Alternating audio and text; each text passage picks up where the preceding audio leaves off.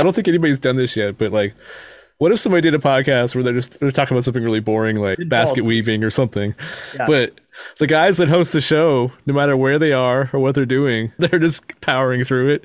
Like somebody could be skydiving in the middle of a war, or middle of literally in no man's land in a trench in World War One, or Chuck E. Cheese when it's very busy. It's the same thing. Exactly. Right. But I was thinking, like, if you're skydiving and the other guy's like, in the bathroom, or he's doing some chores, like painting a house or something, and he's just like, I think I would enjoy something like that. But there you go. And they can be talking about something completely off the wall, like you're insane. Let's talk about history. Let's talk about Prince Edward. Well, I take a here on this toilet. No. Anyway. Okay, so now. Oh, yes. So, leave it to me to be responsible. There I am.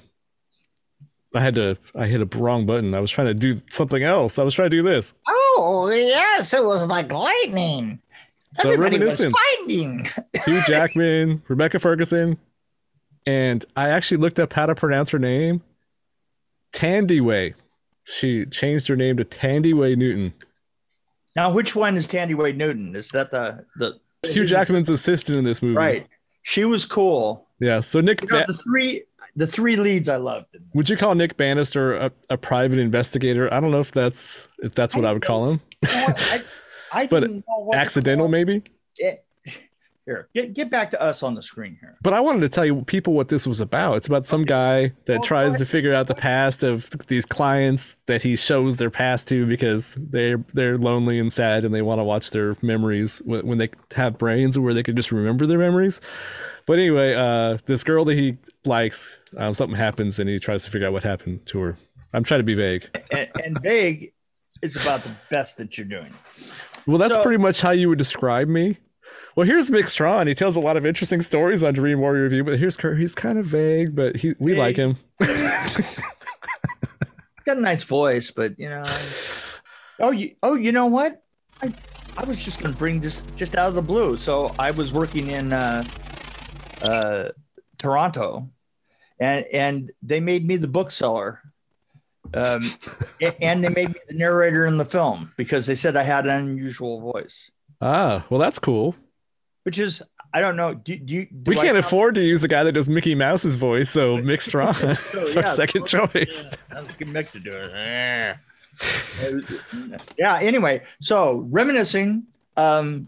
Reminiscence. Yep. There was something about this movie that was the most medium movie I've ever seen. It was like I was just right in between loving it and hating it and loving it and hating it all the way long. See, I hate it when we agree, like right out the bat, because I'm like, oh, this is gonna be a boring episode. Exactly the same thing through the whole thing, all the way along. I mean, I was just kind of like, it's as Paula put it, because she watched it with me, and Paula goes, it's funny. It's like I keep wanting to turn this off. And I just well, part of it's the narration by Hugh Jackman. It was a little bit flat. Like it wasn't like your old 40s, like, I found this girl and I was gonna look into what she wanted. Like it was more inflection, He was just kind of like, I wanted to find out what happened to her. There's just something about it that was just not thrilling, It was an attempt to do a detective movie. It was a cool setting and a really cool idea. I thought that it looked really interesting, but the writing of it. Yeah. Did you feel like it kind of grinded to a halt, like halfway, or just kind of went? Yeah, like halfway. Well, here's the thing. It could have been a modern film noir, right? Yeah. But the writing was not up to a style. The writing didn't have a. Sorry, Lisa. It didn't have a hook of a style to it that really made you think that it was a film noir classic. The classic, and I got to say this. What was the Ridley Scott film in the 80s? Blade Runner, right? Right. Oh, yeah. Blade Runner was like a version of a new film noir. Well, I think they were trying to do that with this. And I think that they were trying to do that with this, but it didn't have cadence. You know, Blade Runner had a cadence. Well, you had Harrison Ford, and his voice is amazing. It's like, you see what I'm saying? It's like he carried it a little bit. Yeah, but Blade Runner is one of my favorite movies, so I can't really say anything bad about it. There just wasn't that cadence to it. You know, it's like you wanted it to be written by David Mamet or something, so that everything that they said was, you know. Yeah. Well, I wonder, this was written and directed by the same person, by Lisa Joy. Yes. So I'm wondering if she wrote it, maybe if somebody else directed it, and what have I said about that? I said the thing is that it has a tendency to not see its own weaknesses. Yeah. And that's the thing, is there wasn't anything. It had a classic look, you know, and they could have gone more with a dialogue style that went with that classic look. And every once in a while, they kind of did a little hint of it, but overall, it was kind of scattered. Totally. Sort of I did like how they did the reminiscing. I kind of like that machine they were using. That was kind of cool. Yeah. I kind of like the way that you faded in and out of it every once in a while without even knowing that you were there. Right. You know, all of a sudden you were back in the reality of it, and you went, "Oh yeah, I was in that." Yeah, but you're totally right. I feel like if this was a table read, I would have gotten the same out of it. If I was just sitting there listening to people read it. Okay. Exactly. It's like, But it's interesting because the girl that Hugh Jackman was in The Greatest Showman with. Right. The other actress, Rebecca Ferguson. Right. I think this was actually her real voice, which I don't think they used her real voice in The Greatest Showman, but I thought that was interesting that they would use her. I think that she was the standout for it. The two women obviously did a better job than Hugh Jackman. Hugh Jackman, yeah. I have to say that Hugh Jackman is kind of the one that let me down on this. Is he didn't have a particular presence. Well, it's like, okay, if you're talking about Blade Runner, Harrison Ford carried it like a balloon. Right. While Hugh Jackman was kind of an anchor dragging the thing along. This was more anchored by his assistant than it was. Oh, absolutely. Anybody. She definitely gave a lot more to it, I think. Yeah. And the thing is that doesn't work. You know, that's a wonderful thing and all that, but it doesn't work for the story because she's kind of out of the way when the most important elements of the story happen, you know? Well, plus it was a lot of, the writer directed it, so there's a lot of exposition, I thought, more than you need ever. Yeah. There were times there when you were backtracking, you're going to go, yeah. Exactly. No, we got that. Yeah, come on. And then it's Hugh Jackman. We only had limited action scenes. I'm like, I want to see Wolverine beat somebody up. Of course. Yeah. I don't know. I thought it was decent. That's kind of what word I would use to describe this. I don't know if I have a lot to say about it because I thought it was wasn't mind blowing. No, you're absolutely right. There is not as much to say about it because it wasn't said in the right voice. It wasn't said in the right tone. Right. But I did kind of come back toward the end into the action a little bit when Hugh Jackman learned some stuff about stuff. Right. Because he was looking into stuff. Right. The end of it. Yes. The last 15, 20 minutes when the story stopped going in stupid circles, right? Yes. Because it had been going in circles. No, it had been going in circles. Yeah, absolutely. Back to the same character. It was like that dream, the Nightmare on Elm Street 4, where they kept repeating the Earth. Exactly. It was like, da-da-da-da-da-da. How are we ever going to get out of this loop? Oh, I got an idea. Exactly. It was like, da-da-da-da-da-da. How are we ever going to get out of this loop? Oh, I got an idea. Exactly. It was like, da-da-da-da-da-da. How are we ever going to get out of this loop? Oh, I got an idea. Keep on going around. It's exactly. And then all of a sudden, you know, it's like all of a sudden you're moving forward again. You know? Yeah. Well, I also like how the people that were living above the water were using sprinklers. I was like, I like that little touch. That was kind of a nice little touch there. The fountain. Yeah. And really, honest to God, there's a part where the guy walks down the middle of the fountain, you know, and you're like, you know, was it really 100%? Even Paula, both of us terms, is this 100% necessary? Because he wants to be dry for once in his life, right? I mean, the thing is, you're up above ground, you're in the dry area, and you walk through the sprinklers. I mean, not smart. Yeah. It's not it wasn't my favorite for tone. I think that they could have gone, this would have been better if they had gone the other way with the tone, just almost too far with it would have been, so anyway, you've gone and walked in the exactly. Like thinking, wow, I haven't seen a dame like that in a couple of weeks since I was down at the strip club on the corner. This woman was really a woman. We could have done with that kind of thing. It would have worked in this case because you're all kinds of hyperbole anyway. With the first floor of absolutely everything underwater. It was a. Or they could have gotten like an Ian McClellan kind of guy to narrate it and be telling a story about some young lad back in the day, and it ends up being him or something, or something like that. You know what I'm saying? Something like that. Something. Somebody who has a really good voice, theatrical kind of presentation. What light through yonder window breaks? Juliet is the east, and I am the sun. Exactly. I mean, it needed exaggeration at that point. It needed it's not like it wasn't already exaggerated as hell anyway. Right. Anyway, that's that. But and the problem is it's more than a quibble for it. It needed that to match this kind of amazing overall look that the thing had. Yeah, no, actually the whole thing was pretty well done. I mean, I don't have any complaints as far as production value or anything like that. No, not at all. No, I mean, obviously, it's a big budget film, but and the thing is it needed a film noir voiceover for when he picks up the earring and because you knew that the earrings were going to be a major factor and carry you all the way through, right? Yeah. You needed a film on show. She dropped her earrings. I'm looking at them going, these pieces of jade are going to be around for 3 hours. That's just had that feeling to it, right? Right. And it wasn't there. The voice part wasn't there.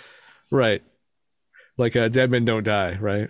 I did want to tell you a little funny story because just to tell you how connected I am in ways that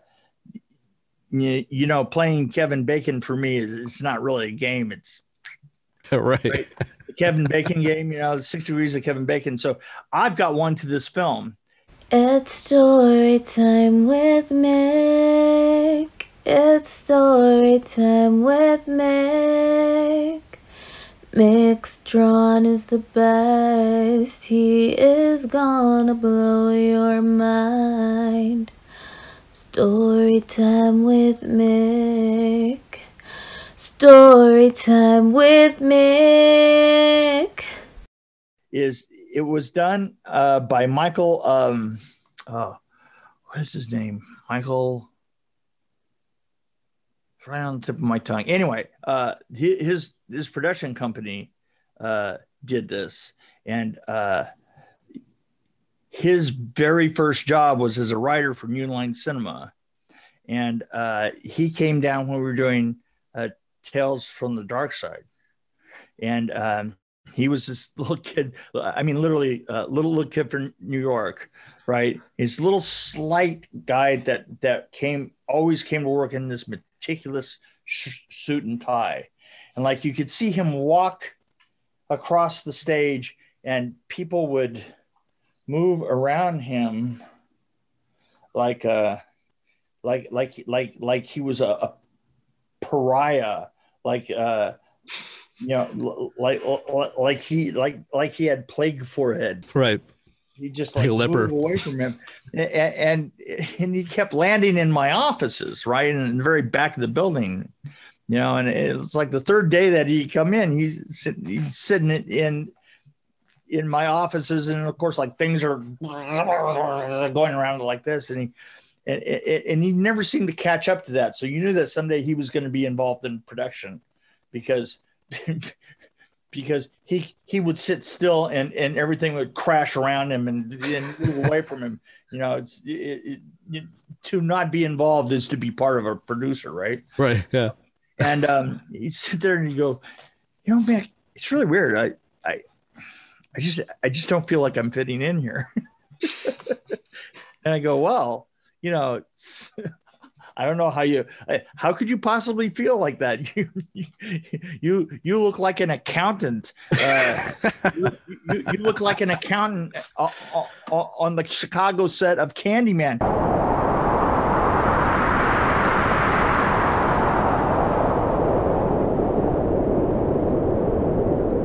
See what I did right there was a reference to another. Wow. Yeah, he really did. I mean, I was like, dude, you know, like loosen up, go somewhere and get yourself a t-shirt and jeans and get out of this, like, whatever this is, this monkey suit with the tie and everything, you know. Well, I think he dressed for what you want to be, so he was dressed to be a producer. Yeah, right. Maybe you thought the writers actually look like that, you know, and you know, if you really want to dress to what you want to be, and at the time I know he wanted to be a writer, you know, you would come in you know, stained sweats and a backwards baseball cap, you know. I mean, that would have been dressing for, you know, what you want to be when you grow up. But so the next day he came in and he was like, you know, just t-shirt and jeans and stuff like that. And he came back and he says, this is so much better. It was like, man, dude, I thought you were a writer. Do you like not see, you know, you in relationship to this? I mean, you're supposed to observe people. There's a song about it and we all know it. It's like, one of these things is not like the other. One of these things is just not the same. Right? You know, I mean, come on, dude. What did you like miss every Sesame Street that, you know, everybody else got? You know, we all got that memo. Right, yeah. My kids even got that memo, see? Yeah, right, exactly. Generations. Like, hello.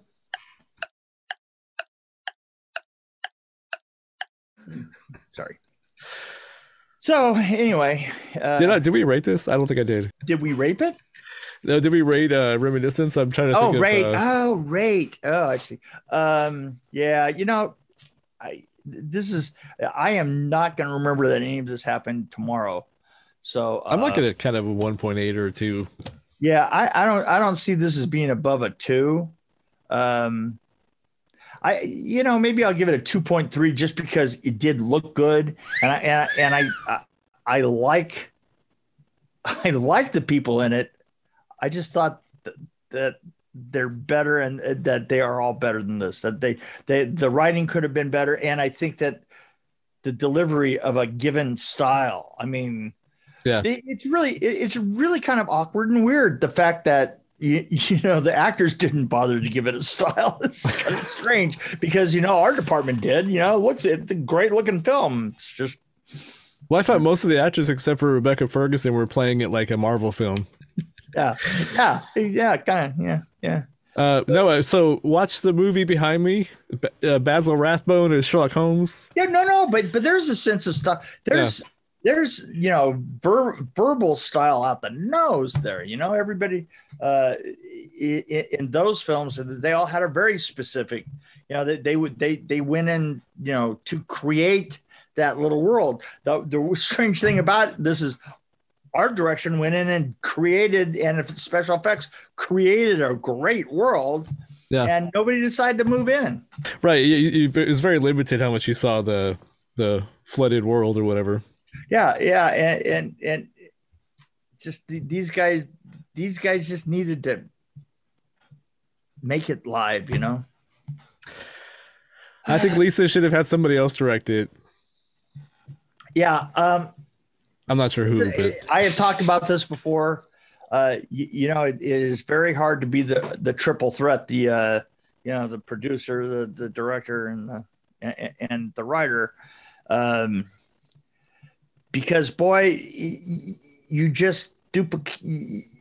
That's the same reason that you don't marry your sister and you don't refer to mommy, daddy, to mommy, sister, and daddy, brother, because you start replicating your mistakes, and that's exactly what happened here. Wow, that's interesting to bring it around to inbreeding. I'm sorry. You know what? It had to be said. You've been in Tennessee too long. There may be something to that. Oh man. Yeah. I think it's time that this one went away too. Yeah. I think we both know when the show should end.